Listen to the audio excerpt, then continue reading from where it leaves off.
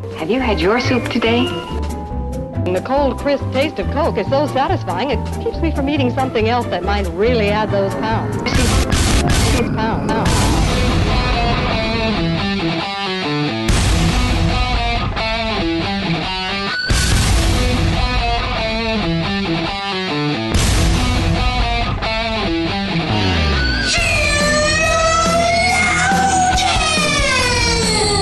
Good morning, good afternoon, good evening, wherever you are. Welcome to the 100th episode of Sheologians.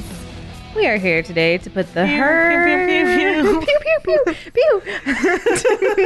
put the her in 100. Yay! I love it. It's like it was perfectly designed for our 100th episode. It was. You did that. I did that. We did this. Mm-hmm. Joy. Oh, wait. My name's Summer. That's right. Somehow, I've had 99 episodes of practice. Still don't have the intro. My name's Summer, and I'm here with my beautiful co-host, Joy. And Joy, I just want you to know that I cried a little bit with excitement on my drive here this morning when I thought about the fact that we're recording our 100th episode. And also, this part's more important. Mm-hmm. If... Oh, gosh. Your laughter indicates how important it is. It is. I really want you to know this. Okay. Okay.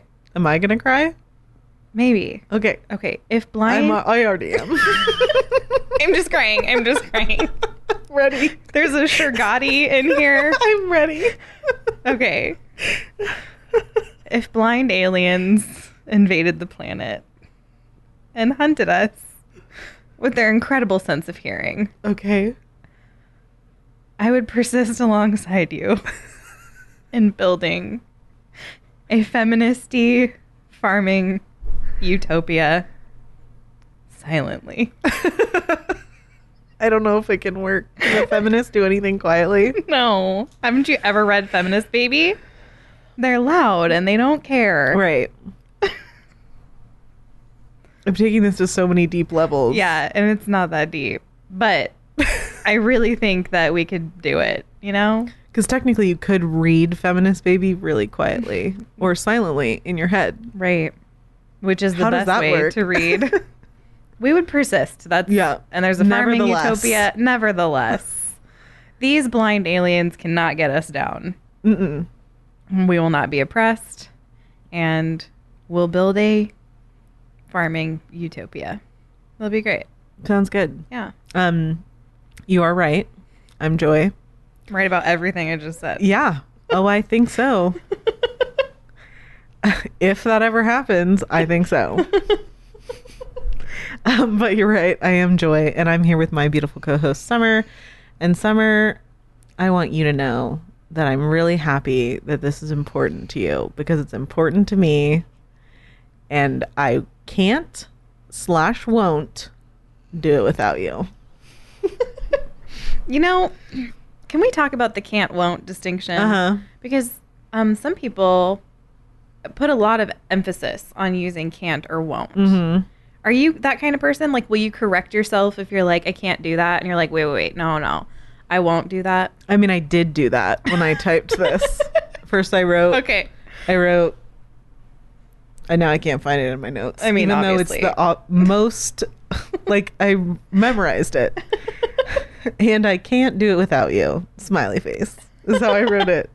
And then I just wrote /won't. So, like, it kind of drives me nuts when somebody be like, hey, can you do this for me? And then the other person's like, well, I can, but... Oh, I mean, I don't do that. Okay, you're not May I? I don't know. Can you go to the bathroom? I mean, sometimes I think parents just want to do that to kids because I don't even know why. I think all the kids just start going, no, I really want to know. Can I? No, seriously. Can I do that? Can I do that thing? Can I please do that thing? I don't know. I just wanted to know if you're that person. Like, are you picky about... No. This Okay. was just that the /won't was added. It was just an embellishment, and I like it it. just contributed to a more full and complete thought. Yeah, I liked it. No, it was good. It was good. So yeah, hey you guys, it's our 100th episode. It is. And I can't believe it's been 100 episodes. I know. And if you've been here from the beginning, wow, love you. Thank you. Mm-hmm. I was trying to tell somebody the other day what our first couple episodes were about, but we're so many episodes in that I'm at episode number I can't remember. Right. what I we've usually talked say about. like 3032. Right. And we, by episode 10, couldn't remember what episode we were on. So And those episodes were also short. I know. Do you guys remember? The confessions. Confessions. That's all I got. I remember a lot more after we did the feminist waves. So I mean, yeah, that's weird. And we'll hit the 2-year mark at the end of September. Mm-hmm. So there we're at. We hit the 1 million downloads mark a couple months ago. I didn't even see it happen. Yeah. It was just by the time I noticed, we were like 31,000 downloads past that, and I just forgot. I just didn't even. I was like, wow, that was kind of cool. I should have acknowledged that. But well, and that kind of relates to my compliment, which is that like sometimes we have a lot of fun. We're friends, obviously. And we happen to be friends that don't get to see each other except for every other week on a Friday. Right. But every once in a while, I would say pretty regularly, I do like, I get it. I get that this is an important thing that we're doing. Right. Not because like we're so great and important. Yeah. But this is just like a cool, it's weird, meaningful thing that's been given to us to do. Yes. Yes. Yeah. That's what I wanted to ask you. I was going to ask you, like, what's the biggest thing? I don't know. I guess like the biggest thing that's like changed or that you've learned or like some kind of just anything over like the past 100 episodes. Like what really sticks out to you in terms of like what's happened to you through this specifically? Because it's true. Like I've already told you guys, when people are like, what do you do? I'm like, oh, I have a podcast. That feels like such a weird thing to say. Like who has a podcast? Like mostly narcissists. Right. Or people who like really just have something they need to talk about. But like this thing kind of in a really weird way, like happened to us. Like we didn't. Well, and some people get it. Some people understand, people who are in podcast land and listen to podcasts. They're like, oh, this is such a lucrative thing right now. And then some people are like, I've met people who have literally said to me, can you really make money from YouTube? And I'm like, yes, you can. There are people who make a lot of money from YouTube. Millions of dollars from YouTube. And now there's like whole studios that put out just podcasts. And like, that's what they do. Yeah. And obviously they're in a totally different league than we are. Right. But One like, day. here we are doing this weird thing that like we never really set out to do. And it's just been crazy and weird. And we've changed so much. And it's only been 1.5 years. And I just feel like, I don't know, God has really blessed it. And I don't even mean that in like sometimes people are like, oh, God's blessing me. And it's like this really fake self-congratulatory thing. But it's like, I can't believe what has happened with this podcast. This was not expected at all. No, somebody told us to do this. Yeah. And we're like, oh, that'll be fun. Sure. 15-minute micro podcast. Cool. And now this is this weird thing. Right. This is where we're at. Like, I think that, so the biggest thing that sticks out for me is just like, I think we went through this weird curve where like in the beginning we were doing these micro podcasts and we would come with like notes and like what we wanted to say and get done in like 15-20 minutes. And it was like, oh no, what are we going to talk about next week? And like, we still have to plan like what we want to talk about. Right.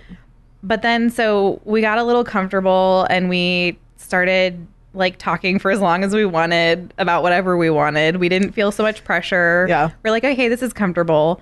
But then we started experiencing that like really kind of self-conscious, like, oh, well, if I say this, then somebody's going to think that. And we got like really nervous for a while. I feel like we had that curve. Lots of qualifiers and things. Probably episodes like 45 through 55. I feel like we were really self-conscious. That's a total guess. But I know like in the middle there. Right. We got really self-conscious and I feel like now we've gotten to a point where we're just like really comfortable, maybe Yeah. too comfortable.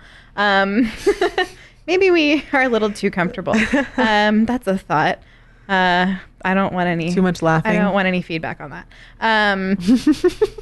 But I do. I just feel like we're just like, it's like riding a bike now. Like we kind of just like, oh, I feel like talking about this, and then we try to like figure out how we can like make it understandable and like bless people and just have a normal conversation. And it's just been like a weird curve that I see. Yeah.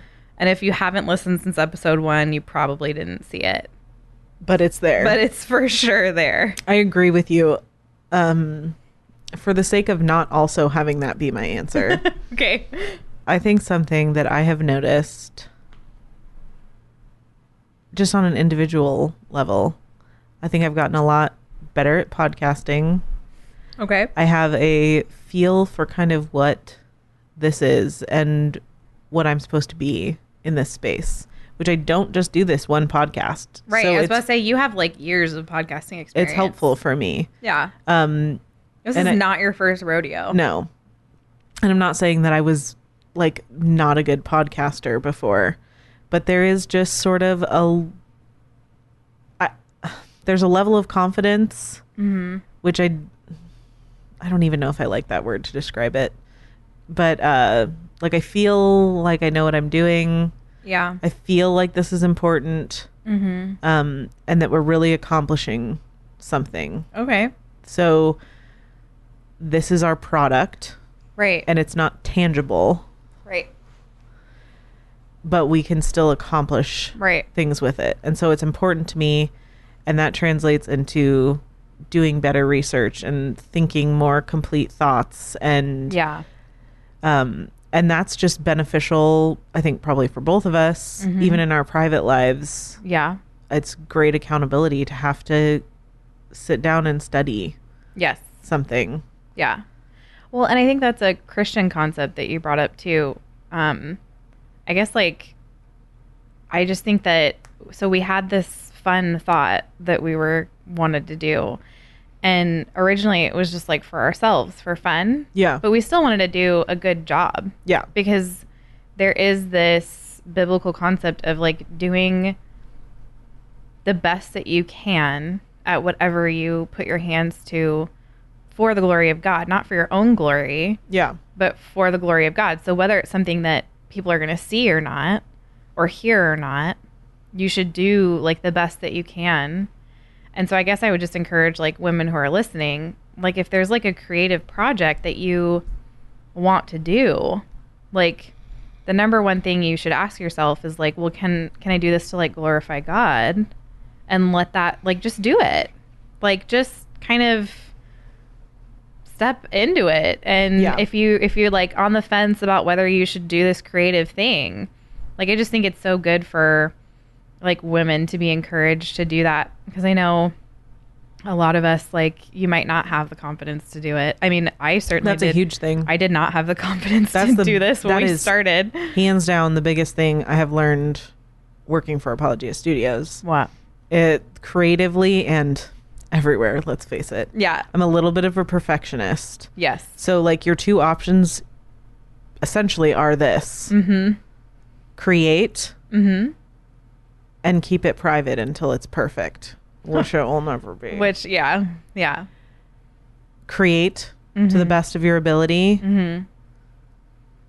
Release it. Yeah. And See what happens. if you feel like you didn't do something well, you do it better the next time. Right. That's how you learn. Yeah. And it's very,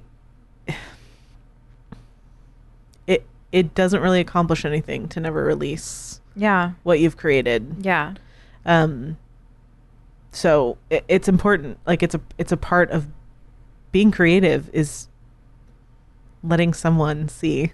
Yeah. No, for sure. And I love, and this might sound silly, but like I genuinely mean this. I love when like my friends who are learning how to crochet or knit or make jewelry or dolls, like they share it. And I look at what these women do, and they share pictures on Facebook all the time. They're like, oh, look, this is my first hat. And that might seem like this like small thing, but like, I mean, I couldn't do that. Right. You know what I mean? Like, we all have like different gifts and talents, and I just like want to encourage women to like whatever that is, like do it and share it, because that legitimately, like, this sounds silly, but I mean it. Like, women who can sit there and knit something, like, that inspires me. That makes me want to like go make something. And all Right. you did was like knit something, and maybe you shared it because you were proud of it, or you wanted to sell it or whatever. But it's like, I think that all of us have a need to create in some way. And in that way, we image our creator. Right. And so I just think, like, do it. Just do it. Agreed. You don't know what's going to happen. Nothing could happen. A lot could happen. You don't know. But, like, if you're doing it for God firstly, then, like, just trust him with the results. Yeah, Is all. So anyway, I didn't mean to take us there, that's okay. but we went there. I think for this episode, that's fine. fine. Okay. It works. So, okay. This, again, was your topic idea. And I love it because I think that since we talked about feminism last, I think actually a lot of things have changed. And I think that is our cultural reality right now, is that things change really, really fast. Yes. It's still tale as old as time, Yep.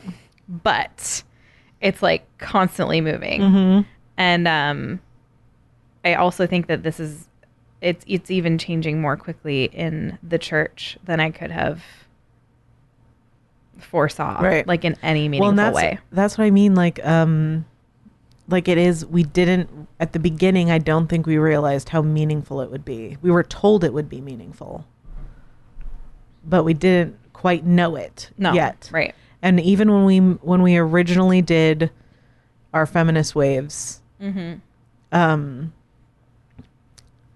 I don't think we realized how important it would be for two ladies to talk about feminism Right.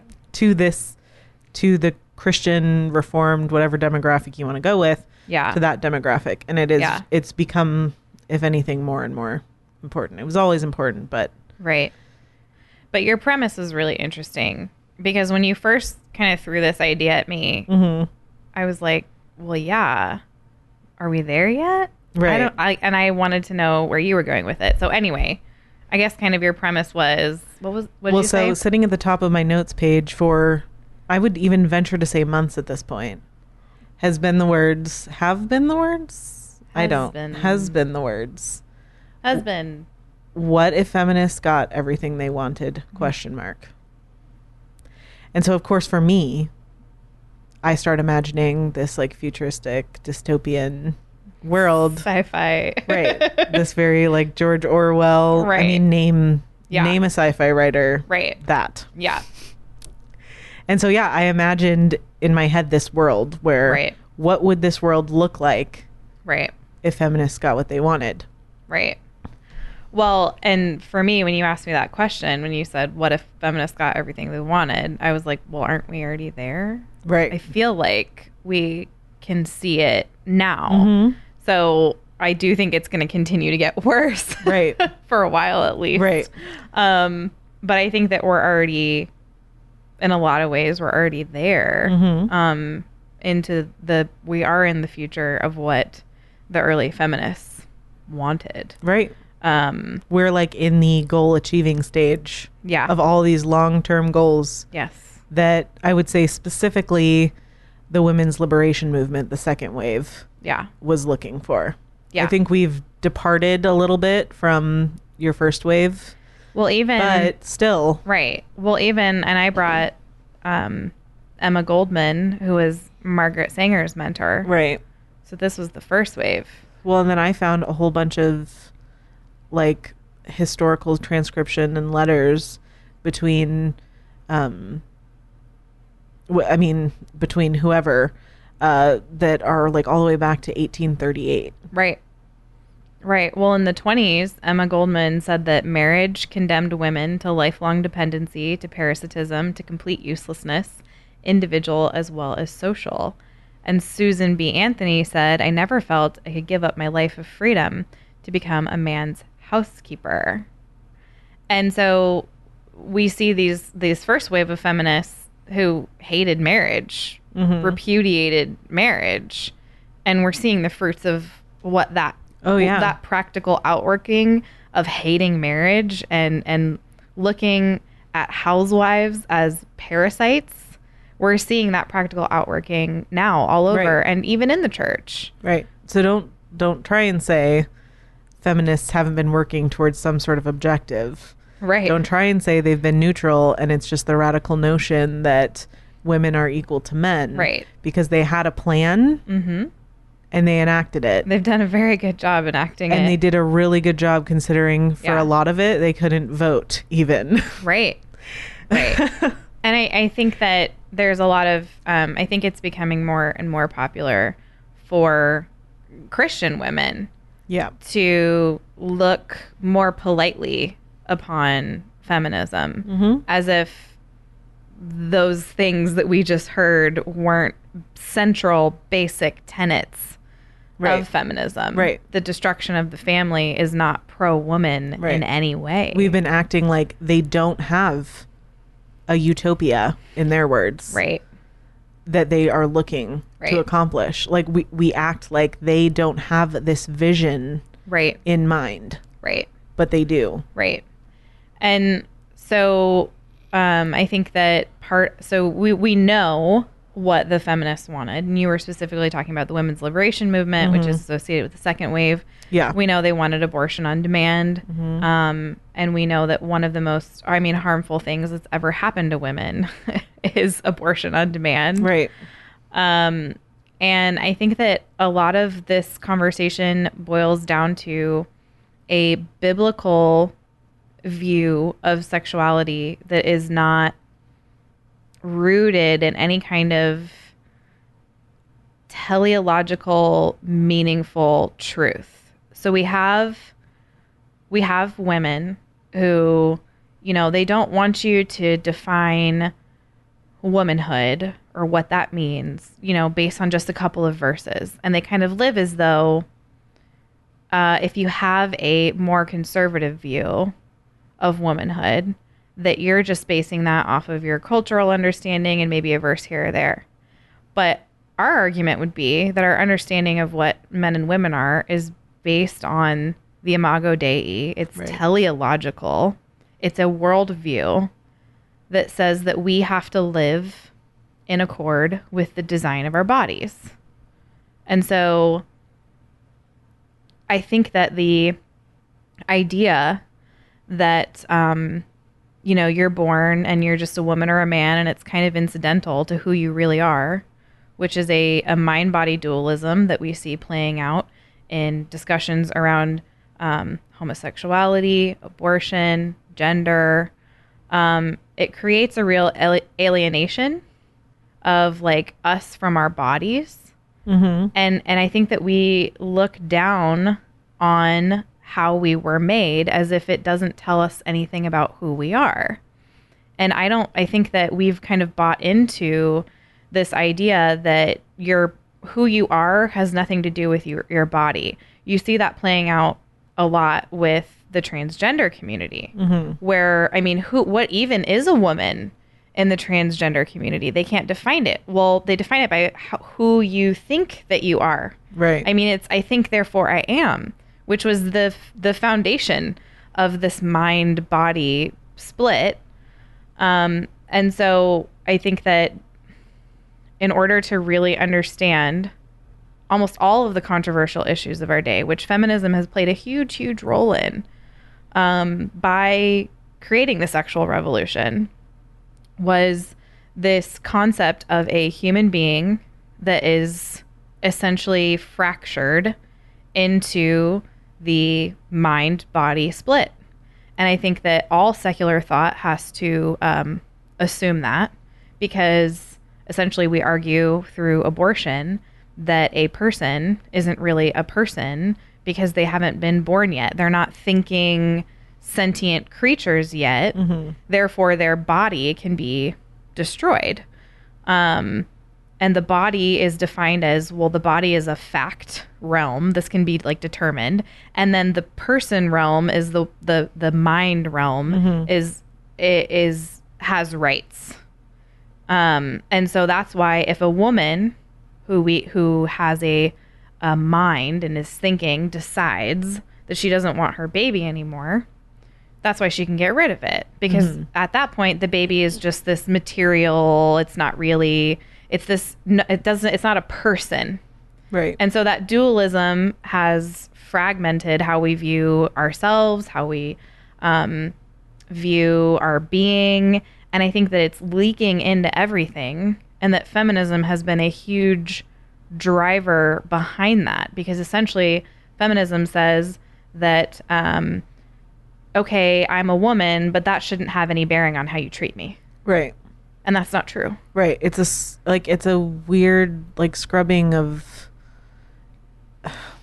well, okay, so fundamentally it's wrong, because the idea behind a lot of this is that gender norms are conventional And They're oppressive. societally Yes. conditioned. Yes. And so the idea that women are the way they are is based off of how society dictates. So by that logic, if society dictates that women can act another way, then that's okay. But also, I'm just going to point out that's conditioning too. Yes. So if conditioning is a problem, you're also doing it. Right.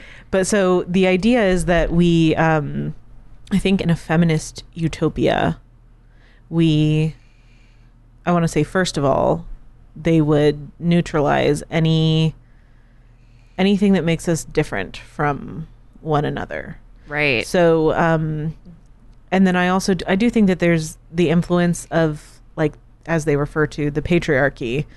It's in a way, there's also a, like, women were feeling underdeveloped and undervalued, and they looked to who they felt was most developed and valued, and they saw man, and so they thought, let's just be like him.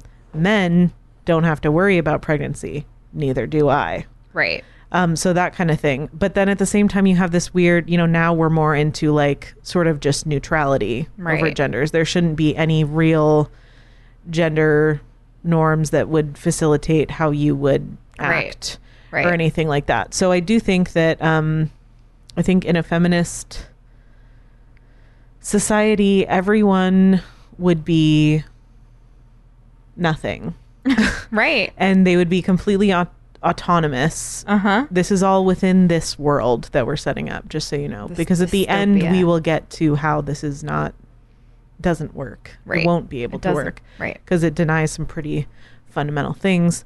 But I do think that in the feminist society, each person would be able to act however they want, whenever they want, with whoever or wherever. Right. Right. And it's we would be completely the idea seems to be like complete autonomy.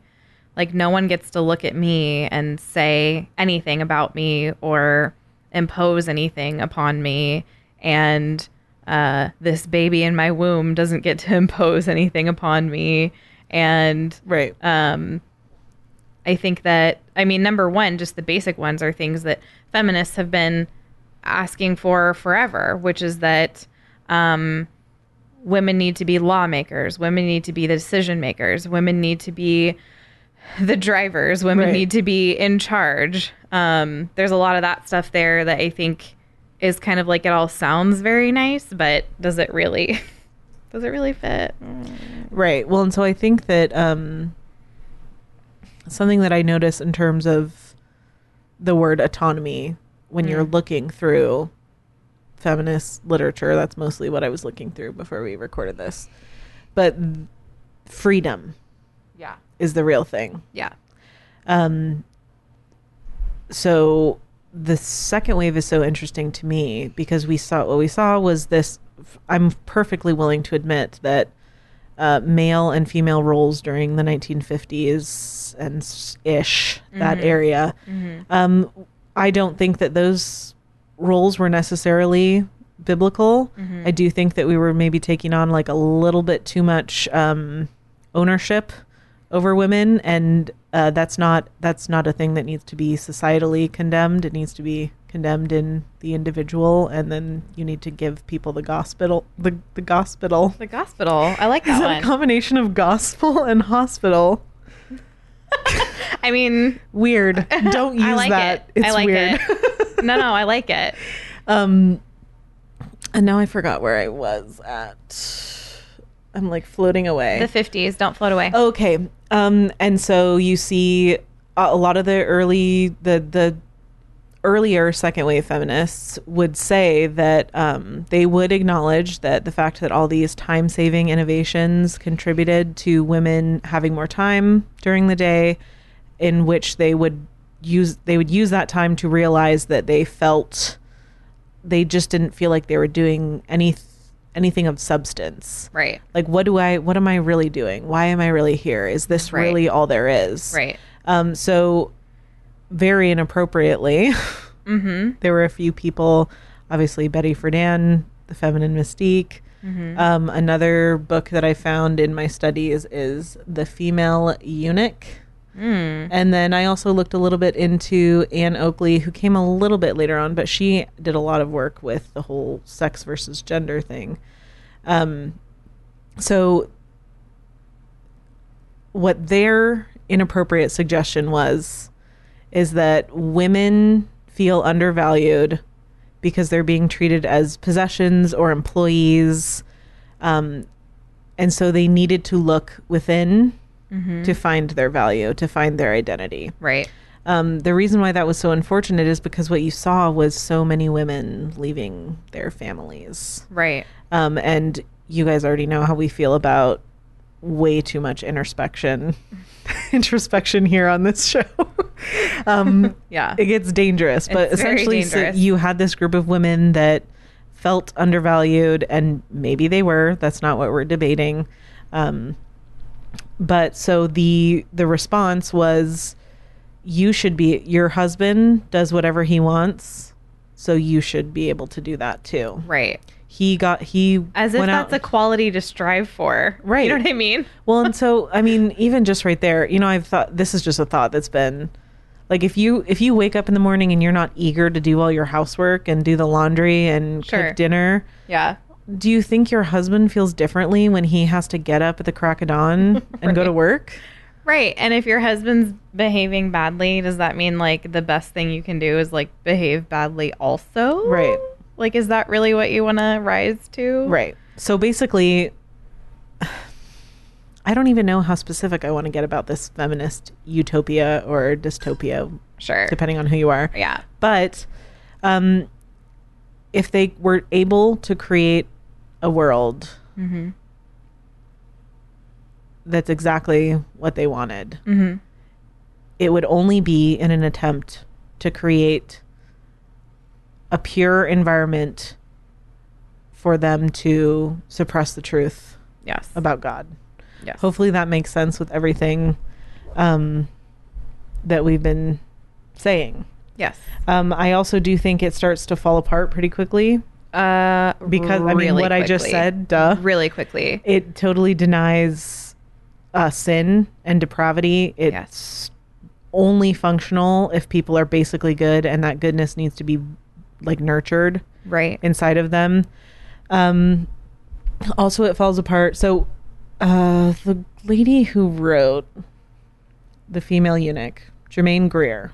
So that book came out in the 1970s, and as you can probably guess, it means that through time, convention has essentially, her words, castrated females.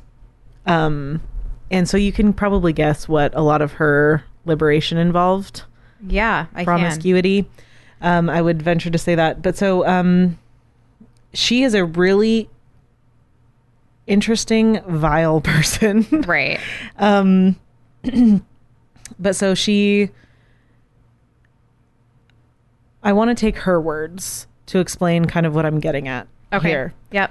So because of objective truth, there will always be people that are not going to jump on the feminist bandwagon and are not going to accept this idea that gender roles and norms are purely societal, and they won't be rejecting God, so they won't jump on the bandwagon here. Right. In order for it to be a utopia, Yeah. there can't be anyone resisting. Right. Okay, so this just points out some of the inconsistency to me. So, Germaine Greer said, well, bras are a ludicrous invention. She wrote this. Bras Yeah. are a ludicrous invention. Yes. So you can understand in the context of where we were at here, the bra burnings The and all 60s. that. Got it. Yeah. But she also wrote, but if you make bralessness a rule, you're just subjecting yourself to yet another repression. Okay.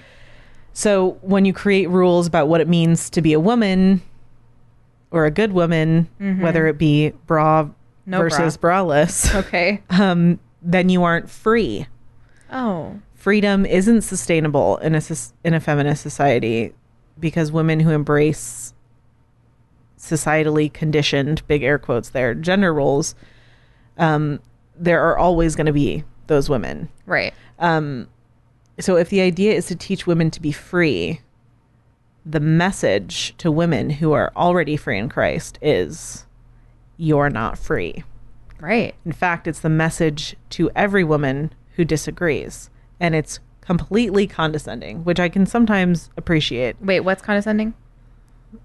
Just that, like, you even if you say to me as another woman, I am free. No, you're not. Right. And so what I'm trying to use this as an example to show is that even in your feminist magical dreamland, Right. there is going to be a hierarchy. Yeah. Oh, yes. I'm a woman. Yeah. Doesn't that designate me like to have my own opinion? No, not if it's anti-feminist. Right. And that's what I mean. So essentially, Germaine Greer would look at me and she would say, you're not free.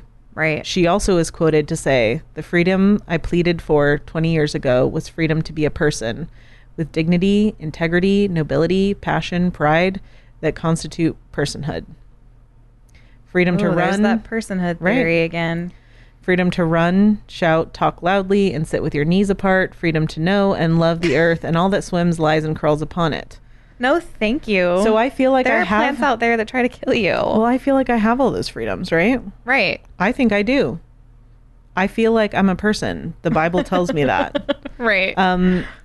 Integrity, nobility, passion, pride. I mean, depending on how you mean Sure. that, of course. Sure. I think she means it as more of like a pride in one's accomplishments. Right. Don't make it sinful. Right. Can be okay. I can run, shout, talk loudly, and I often do sit with my What knees is it apart. with feminists having to speak loudly and like this like what is that? In Sarah Bessie's book Jesus Feminist, she has like this weird scene of like dancing on the beach and like banging pots and pans together. Like, is that really freedom? I don't. Sometimes when someone can't stand you talking loudly, it's not because you're talking loudly, it's because you're wrong. Right. Sometimes that's true. Like, loudness does not equal rightness. Like, I don't understand. Okay. Anyway. Okay. Well, so I also have the freedom to love the earth and all that swims, lies, and crawls upon it. Can I have the freedom not to? Because I don't love all bugs. Well, that's what you have who the freedom to cares? not do it too. Okay. Okay. Anyway, the most important part of her statement is this. Most of the women are still afraid, still hungry, still mute, and loaded by religion with all kinds of fetters, masked, muzzled, mutilated, and beaten. So, you may say, well, no, not all feminists are like that. The ones from the women's liberation movement, Are. the second wave, Yes. they were like that. Yeah. You better believe that's not the only quote that I found. They're endless, and they are Yeah. totally inappropriate for me to read here. Yeah. Well, and that's the thing is like, I think that we want to like really kind of neutralize the movement. Oh, it's just about women being humans. But it's like, why don't you go read the hallmark feminist literature and find out what it's really about, and then look at what's happened in our society as a result of these movements. yeah, it's kind of a big deal. Right. And they do absolutely want to destroy the family. Right. That is what this has been about. Yep. And if you don't think that, it's because you haven't read enough of what they're talking about. Yep. Wait, we have a clip Oh, right. from Ann Oakley. All right, She was one of my ladies so she was a part of the women's liberation movement, which is what they would have called feminism in the second wave. Okay. I mean, more than likely. They Yeah. would have still used feminist, but Yeah. so they used to get together and do these groups called consciousness raising groups or awareness raising groups. And it was essentially groups of women that would meet together in the 60s and 70s. And they would talk about their plight as a woman. They would talk about the secret abortions they had. They would talk about that they were unhappy at home. And Ann Oakley did a lot of work in, obviously, like sex versus gender, or it being different, those two things being different rather. Right. But she also did a lot of sociological stuff on housewives, housework, women who are in that position. And that's the same thing that Betty Friedan did before she wrote The Feminine Mystique. Right. Basically, they were communing together as women, and what they discovered is that they were all unhappy. So the awareness raising groups were more sort of after this had been established, and the point of these groups, whether they were being used in regards to feminism or not, because they're not just used for feminism. The idea is that you get together in a group and you Affect change. Right. You affect social change. you talk to one another and you create a community. So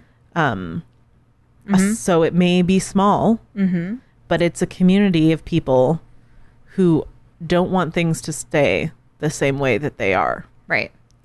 So that's what they were doing. Right. Yeah, they're activists. Right. And I can't even tell you how many, there's endless quotes as well about, like revolution being the true happy place to be. Like revolution is a celebration. So yeah, I don't want people to, I mean, if anything, it's not that I'm trying to bolster the power of feminism by asking that you refer to it correctly. I just think that we should observe what feminism is correctly, which is a group that has a utopia in mind, and they're trying to get us there. Right. And so yeah. this is what this quote, are you guys ready? Here you go. 3 political statements point the way to the liberation of housewives. The housewife role must be abolished. The family must be abolished. Gender roles must be abolished. I mean, if ever you were not aware that the destruction of the family was a goal, here you go. You better believe it is. Yeah. Because women, this is alluding to something I said earlier. Women do have to worry about family. Right.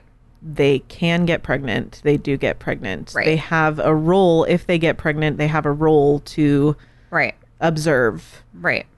when that happens. Right. So for women to be like men, they need to not be able to worry about having a family and Right. about having to observe the role that a woman takes in a family, Right. which means they can't observe the family. Right. You have to be freed from it. Right. And ultimately, I think that all of these, quote, progressive moral movements, they try to tell us that they are freeing us. You'll hear that language. Like, Right. this is oppressive and we're moving towards freedom. Well, and that is what the unbeliever thinks freedom is. Freedom to the unbeliever is just their best guess. Doing whatever you want Right. is freedom, but it's not, because Right. you're a slave to sin. Yes. And the thing about these freeing us from the oppressive standards of the past is that in reality, these progressive movements are just moving us closer and closer to slavery to the state. Feminists, every single wave of feminism, every single wave, and the one you're in now, and the one your Christian feminist friends in are busy building now. It has always been and has always made a huge deal about how the government must act and turn what they want, what they believe is right, what should be required, into a law, and they're always appealing to the state to make changes. And what you'll find is that the bedrock of civilization is the nuclear family, and the state knows that. And that is why the state and these women who hate the family increasingly want more state, less family, because the more destabilized families are, the more in control the state becomes. It becomes the nanny state. It becomes mother and father. It's the nanny state. That's how we got that phrase, was that, well, when the moms leave the family, the nanny has to come in. Well, who's the nanny? The nanny is the state. And a weakened family has just huge cataclysmic effects along all kinds of societal and cultural lines. And the government knows that. And these women are smart, and they know that. And that's why they want your children in government schools. They keep taking them earlier and earlier and earlier. It's important to indoctrinate your kids. Right. And since Christians aren't doing a great job of that all over the place, the state is increasingly doing so, and legislating that if you want to teach something different than what they're teaching, you're not allowed to do that. Right. Well, that's how they in a feminist utopia, and where we are right now, that is how you would control the people who you can't control. Right. So like, if you do have people that think, oh no, I think that being a wife and being a mom it's an amazing part of what I'm here to do and what I'm supposed to be doing and what I'm willing to sacrifice for. Yeah. So if you can create a law that allows that person to not think that way. Right. But what you get is this very totalitarian state. Yes. This state that, like, what I say goes. Yeah. You don't have freedom. Right. That's the big thing for me, is that, first of all, the world's standard of freedom, it's them desperately clawing at some little trace of what they know of freedom. Right. What they would imagine it to be. Yeah. So they're chasing this desire for freedom, and they're trying to create a world in which they feel free. But it's not real freedom. Nope. And not everyone observes the same definition of freedom. Right. So not everyone can be free. Right. Right. And so it's really the reason why I've been switching back and forth from utopia and dystopia. It's just depending on who you're talking to, but it's a dystopia. Right. It really is. Right.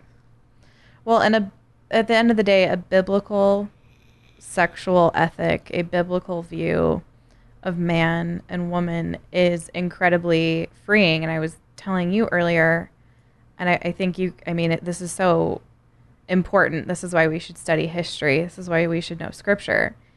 Is Nancy Pearcey talks about in Love Thy Body, the Greco-Roman Empire, and what marriage and sexuality looked like then, and how countercultural scripture actually was to what was happening. Right. We hear all the time, you listen to the Rachel Held Evanses and all these people, and they talk about, oh, the New Testament had such a, when it fits their needs, like Paul was just really this crusty old guy who didn't have any revolutionary thoughts, and he was bound to his culture.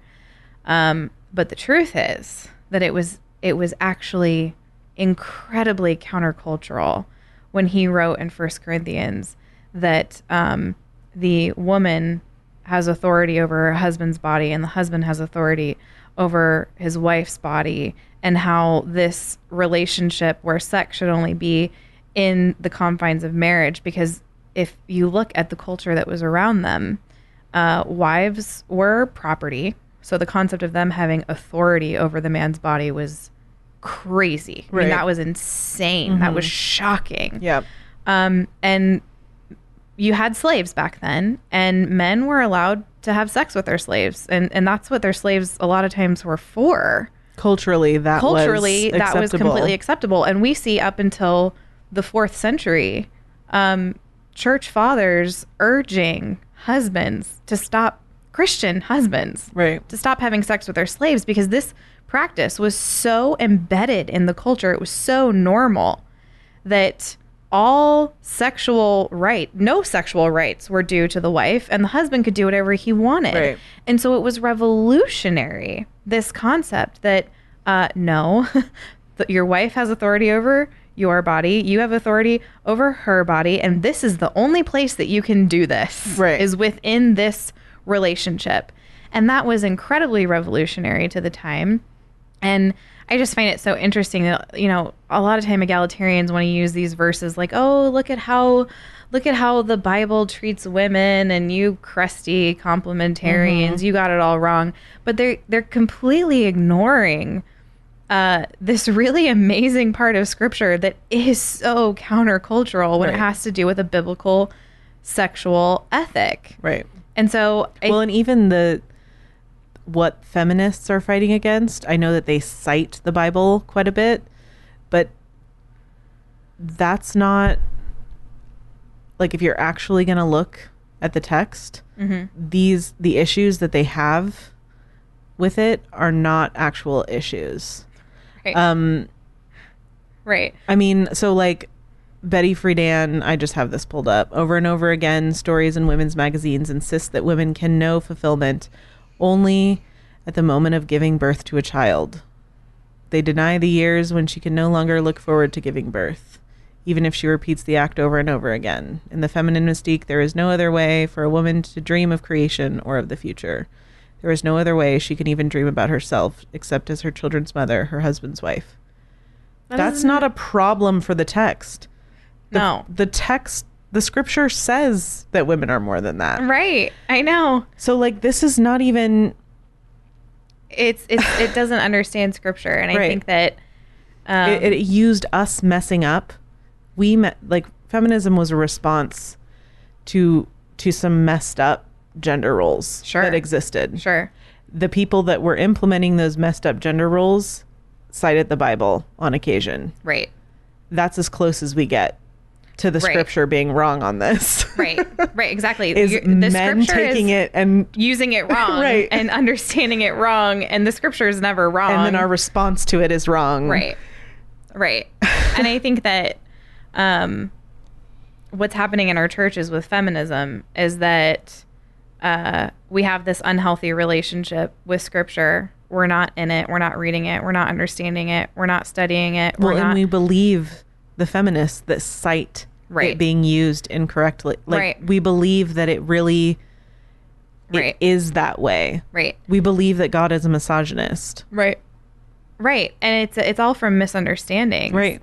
And we have this, you know, we kind of deny how we are defined by scripture. And instead of turning to scripture to try to understand it, I think we've ended up looking to the world to understand it, because the world appeases our appetites, but it doesn't ultimately fill them, which is why I think feminists are some of the most angry women I know. Yeah.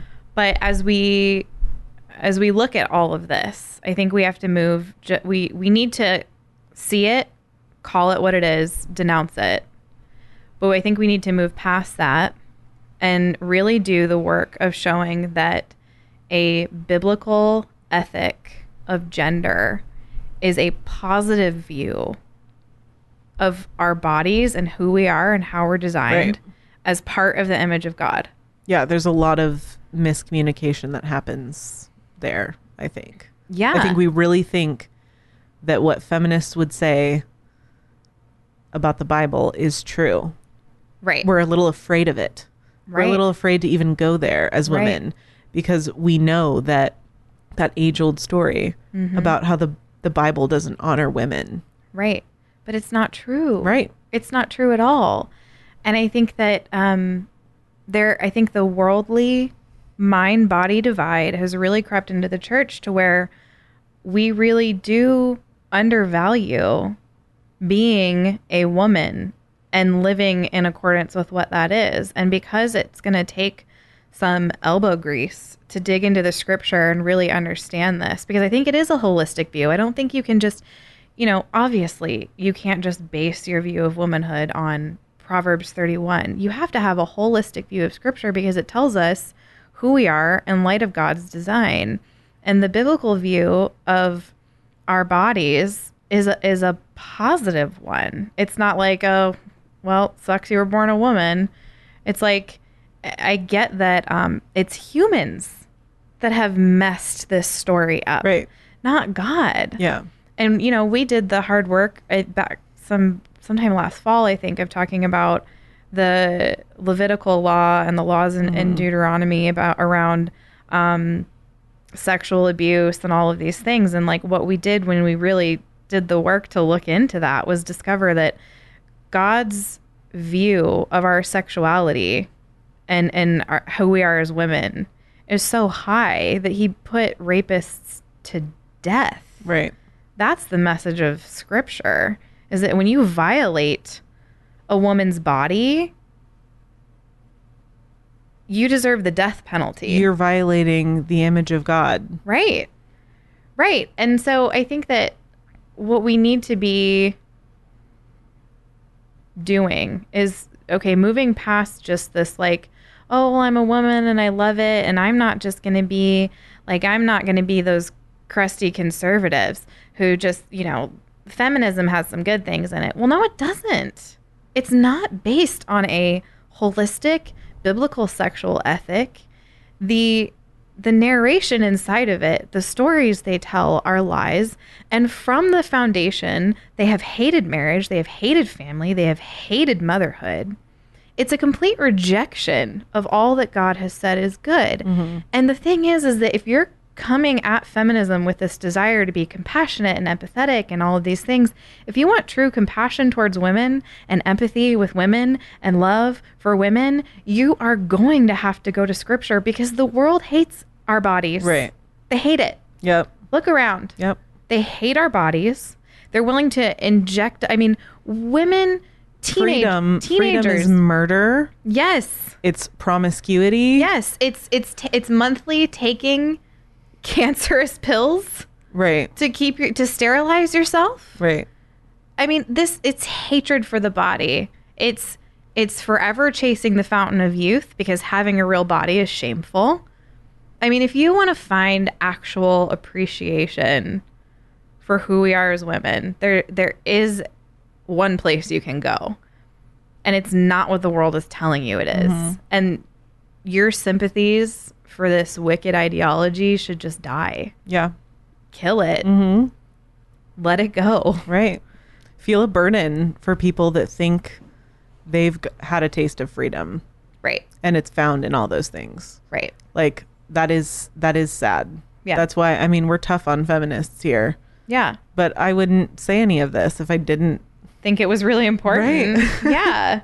Because that means that Betty Friedan and Germaine Greer, she spent her life hating her body, all in an attempt to love it and be more actualized and be more of a human and be more valuable. And she has chased, whether she thinks she has or not, you can draw this line through her life where you see her running, desperately searching for freedom. Mm-hmm. And she would admit herself that she still hasn't found it. Not until her feminist utopia.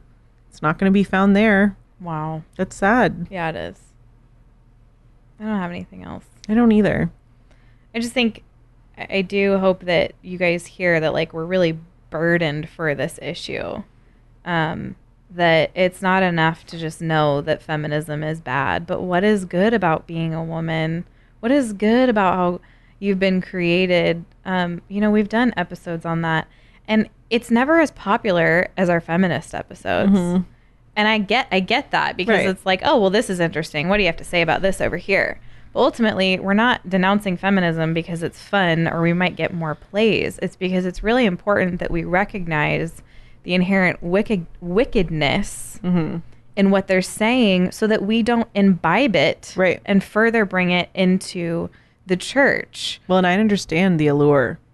I get it. Right. I totally get it. Right. Like, it's what it says. It's self-glorification. Right. It's all sin. Mm-hmm. And it's all about, is this it? Mm-hmm. Like, I feel an emptiness. Mm-hmm. My question is, how do I fill this? Right. And then they say a bunch of really great things Right. about how great women are. Right. And how horrible men are. And we all just want to believe that for a little bit, right? It's not true. Right. In your bitter, resentful moments. Right. Yes. When I'm being sinful, of course I want to believe that women are the best. Right. Because I'm a woman. That I'm the best. Of course I want to believe that. Right. I know. But Okay. don't. There But isn't don't. any freedom found there. No. Like, there is an absence. Mm-hmm. So everything that comes with suppressing the truth and unrighteousness, everything that comes from hating God, Mm-hmm. everything that comes from having indiscriminate sex, Yeah. there's everything that comes from hating children and men, Right. hating anyone in general, and just living this life of resentment and feeling that society is against you. There just Right. isn't any freedom there, No, there's none. So don't drink the Kool-Aid. or the poison. Hey, you said you had a fun question. Oh yeah, I was just. It's been a yeah, while. that's right. It's been a while since we had a fun question, and I feel like that was really. I feel like I kind of need to decompress a little bit. Yeah. So ask me something fun. Well, now I have I have two questions that I really. Do them both. We're still talking. Okay, first of all, What is your favorite combination of colors? Let's just go with two. Okay. Yellow and blue. Okay. Easy. Okay. Like those are my happy colors, like a really dark, deep blue Mm-hmm. and a bright yellow. Okay. Those are my absolute favorite. All right. Also black on black. Wait. Yeah. Okay. My answer for you is going to be black and black. Yeah. Also black on black is also like wearing black on black makes me happy. Right. Like that's what I feel happy in. Yeah. And I know that sounds revolutionary, but what can I say? I'm a Christian. We're revolutionary. So get over it. Revolutionary. What's yours?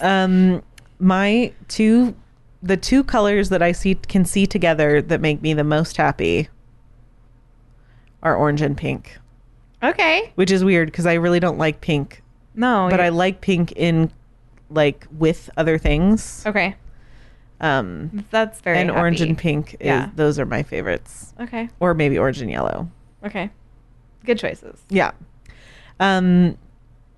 Also, I just Yeah. wanted to take a second to talk about how underrated pepper is and how overrated salt is. No. No, I was just thinking about this week. What? Seriously?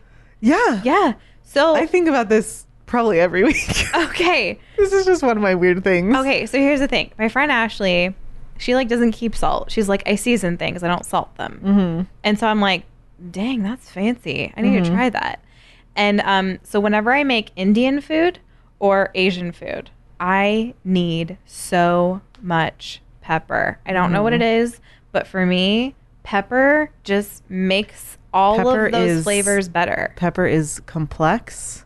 Yeah. It pairs well with Yeah. many, many things. It's like a it's woman. a little bit spicy. Yeah. The only reason salt and pepper is so great is because of pepper. Yes. It's way more complex than salt.